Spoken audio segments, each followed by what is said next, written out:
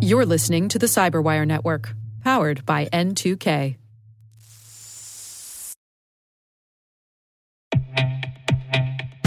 And now a word from our sponsor, SpyCloud, the leader in operationalizing cybercrime analytics. Traditional threat intelligence is a thing of the past.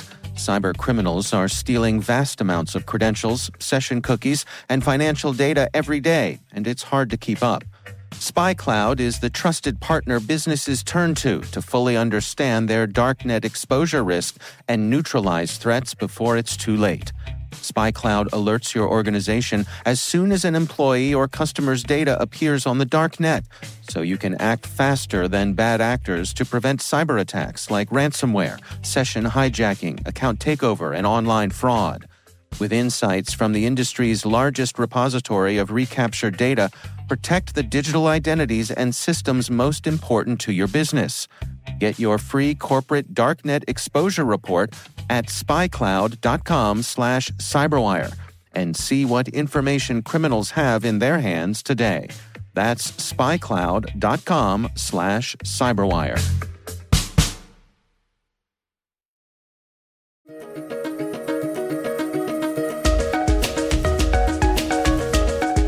Hello, everyone, and welcome to the CyberWire's Research Saturday. I'm Dave Bittner, and this is our weekly conversation with researchers and analysts, tracking down the threats and vulnerabilities, solving some of the hard problems of protecting ourselves in a rapidly evolving cyberspace. Thanks for joining us.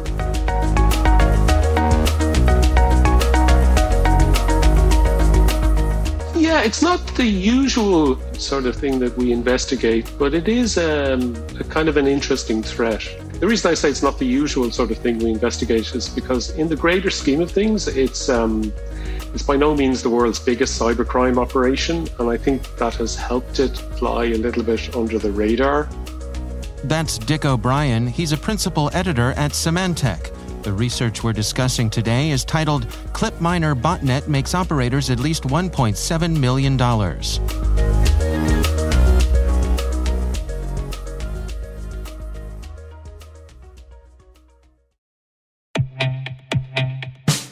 And now, a word from our sponsor, 6sense.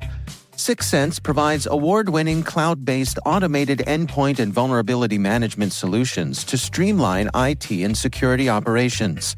With its advanced platform, businesses gain complete visibility and control over their infrastructure, reducing IT and security risks and optimizing operational efficiency.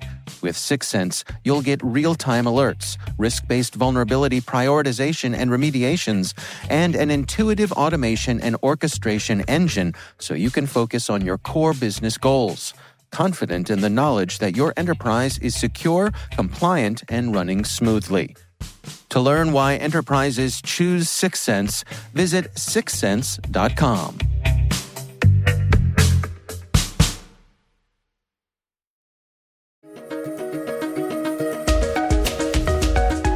We saw it cropping up a few times in customers' environments, and we got curious and we decided to dig a little bit deeper and look at it in depth. Because while Clipminer is known about and it's been talked about, say, in forums and in social media, nobody had really kind of documented it fully. So what is it? Well, the first interesting thing about Clipminer is that it's a dual-pronged threat to describe it. So first of all, it's a crypto miner, which means it will attempt to mine cryptocurrency on the infected computer. It means that they effectively steal the victim's computing resources from them. But along with that, it's a crypto stealer. And by that, I mean that if the victim is a cryptocurrency user, it will attempt to steal some of their cryptocurrency. Does this by modifying the contents of the clipboard on the computer to redirect payments. So each time the clipboard is updated, it will scan the clipboard for cryptocurrency wallet addresses. It's set up to identify address formats that are used by a lot of different cryptocurrencies. And so if it spots something that it thinks is a cryptocurrency wallet address, it will replace it with the address of a wallet that the attackers own themselves. I guess what that means for the victim is, well, imagine they want to pay somebody using their favorite form of cryptocurrency. What they will do is that they'll copy the address they need to send the payment to, and then they'll paste it into their own wallet in order to send it. Except in this case, by the time they paste it into their own wallet, it's replaced with another address, and that therefore the malware has managed to redirect the payment to the attackers. The way they do this is actually pretty stealthy because for most of the cryptocurrency address formats that the malware is configured to scan for, it has a whole heap of different wallet addresses to choose from. And it will choose the address that matches the prefix of the address to be replaced. So this way, unless the victim is really, really paying attention to what is being pasted into their wallet, they may not notice the manipulation. They may just look at the first few characters and think, yeah, that's okay, and hit send. Now, for us, like once we started looking into Clipminer, one of the first questions that arose really was how much money that this is making. And I think that can tell you a lot about the gravity and the longevity of these kind of threats, because the more money they're making, the less likely it is to disappear, and the more likely it is that they're going to want to build on that and make it bigger. Calculating the earnings is always a little bit tricky and time-consuming. So, for example, to start with, the malware was pre-configured with the addresses of over 4,000 wallets. That's 4,000 wallets controlled by the attackers themselves. So we took a look at just Bitcoin and the Ethereum wallets, which were the majority, in fairness. And they contained a good amount of money, but we noticed a lot have been transferred out into tumblers, and these effectively act as money launderers for cyber criminals using cryptocurrency. And then if you factor the money that has already gone out of the wallets into these tumblers, we reckoned that they've made at least $1.7 million from the clipboard hijacking alone in those currencies. I should stress that it's $1.7 million at the time of writing, because as we all know, cryptocurrencies have been hit with a pretty steep drop in value in recent weeks. So their profits would probably only be intact if they'd cashed out into other real world currencies straight away. But of course, they potentially made much more than this, because we only made an estimate of the clipboard earnings. The Clipminer earnings were way too complex to calculate in the time that we had. You know, it's really an interesting point you bring up here that, first of all, at $1.7 million could be considered not a whole lot of money relative to some of the other operators out there, right? Yeah. When you hear about ransomware groups making maybe hundreds of millions of dollars, you know, this is sort of the small leagues. But nevertheless, like for anybody, $1.7 million is a fair amount. Yeah, and that's where I'm going with this, which is there kind of this funny middle ground where if you're a ransomware operator, can you operate in this space where you're still making a pretty good living for yourself, but there are a lot of shinier objects out there for law enforcement to try to track down?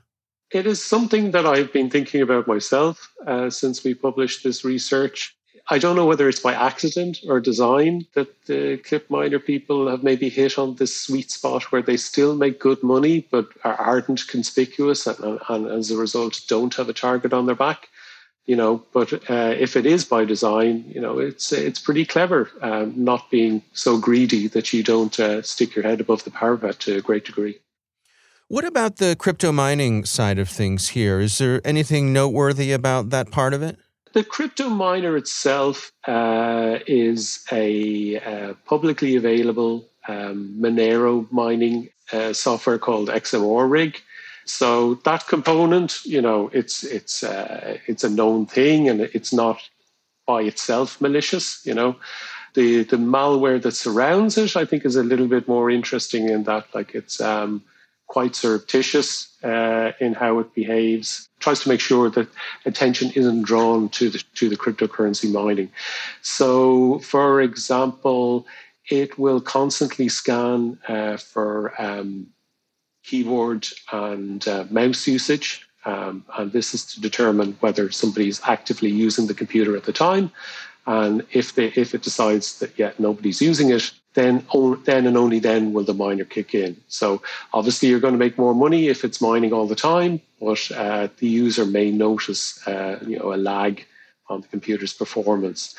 And it also monitors for any analysis and troubleshooting tools running, and run the miner if they're running as well. And I think, again, that's probably a bit to keep pretty low profile because the user may not be using the computer. They may not have their hands on the keyboard, but they may be running some sort of scan or diagnostic tool which could pick up the mining activity. So take me through how someone could find themselves infected with this. How are they going after their victims? We didn't see the complete attack chain ourselves, but just going by what we've heard from third parties and things like that, we think their main infection vector is Trojanized downloads, even pirated software, things like that. What is contained within them, the first evidence of infection we see is the arrival of a self-extracting WinRAR archive that drops on the computer. It runs a downloader that's a DLL file, and then it connects to the Tor network and it downloads the actual Clipminer payload itself. And then, of course, you want Clipminer to stay running once it's on your computer. So it creates what you call persistence by creating a scheduled task, which means that every time the user reboots, if they reboot, Clipminer will restart. And what are your recommendations for folks to best protect themselves? I mean, I guess obviously don't download pirated software, but beyond that. Yeah, I mean, really, it is pretty obvious, but this is an illustration once again of why you shouldn't be downloading any types of pirated content, because they're frequently laced with this sort of stuff, A good AV product should pick it up, but also I think, just be mindful of how your computer is behaving and performing. And if you notice all of a sudden, like this, your computer is way more sluggish than it used to be and stuff like that, it probably does warrant further investigation. It may not always be malicious, but it definitely warrants checking. Do we have any idea who's behind this? What part of the world they're hailing from? No, not in terms of what part of the world they're hailing from. We may have a little bit of an origin story or an origin hypothesis, because Clipminer itself it's been circulating since January of last year, January 2021, and it emerged shortly after a kind of similar threat called crypto Kibool. I hope I'm pronouncing that correctly, but it was discovered by ESET. And when we looked at that, it was actually quite similar to Clipminer. We can't say they're exactly the same thing, but they're very similar. So that left us with two hypotheses, either after the exposure by ESET at the end of 2020, the actors behind this older threat may have decided to go back to the drawing board and launch a new tool in the form of Clipminer. But then the other hypothesis is that somebody had come across this older threat and decided to create Clipminer in its image, or something similar.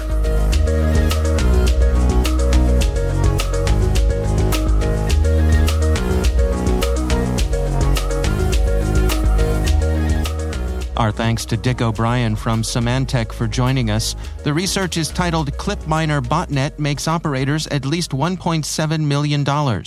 We'll have a link in the show notes.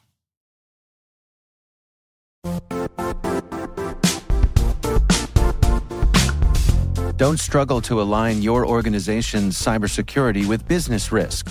Get the only solution that goes beyond reacting to threats with vulnerability and risk monitoring.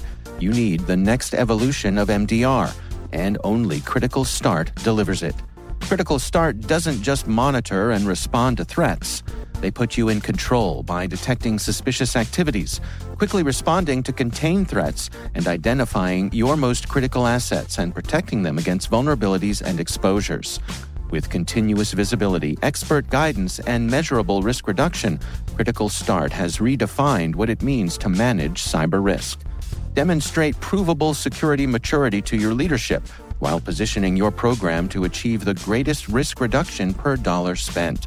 Stop fearing risk and start managing it with Critical Start. Visit criticalstart.com and request a demo today. That's criticalstart.com.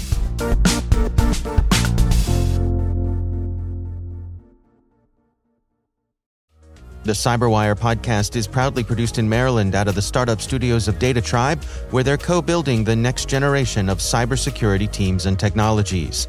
Our amazing Cyberwire team is Rachel Gelfand, Liz Irvin, Elliot Peltzman, Trey Hester, Brandon Karpf, Eliana White, Peru Prakash, Justin Sabi, Tim Nodar, Joe Kerrigan, Carol Terrio, Ben Yellen, Nick Valecki, Gina Johnson, Bennett Moe, Chris Russell, John Petrick, Jennifer Iben, Rick Howard, Peter Kilpie, and I'm Dave Bittner. Thanks for listening. We'll see you back here next week.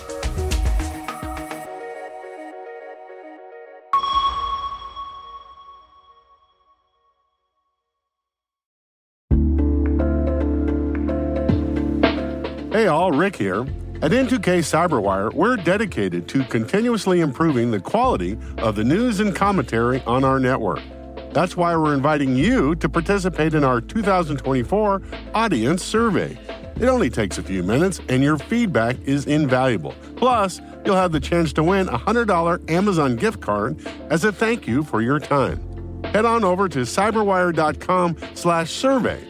That's cyberwire.com/survey to share your feedback now.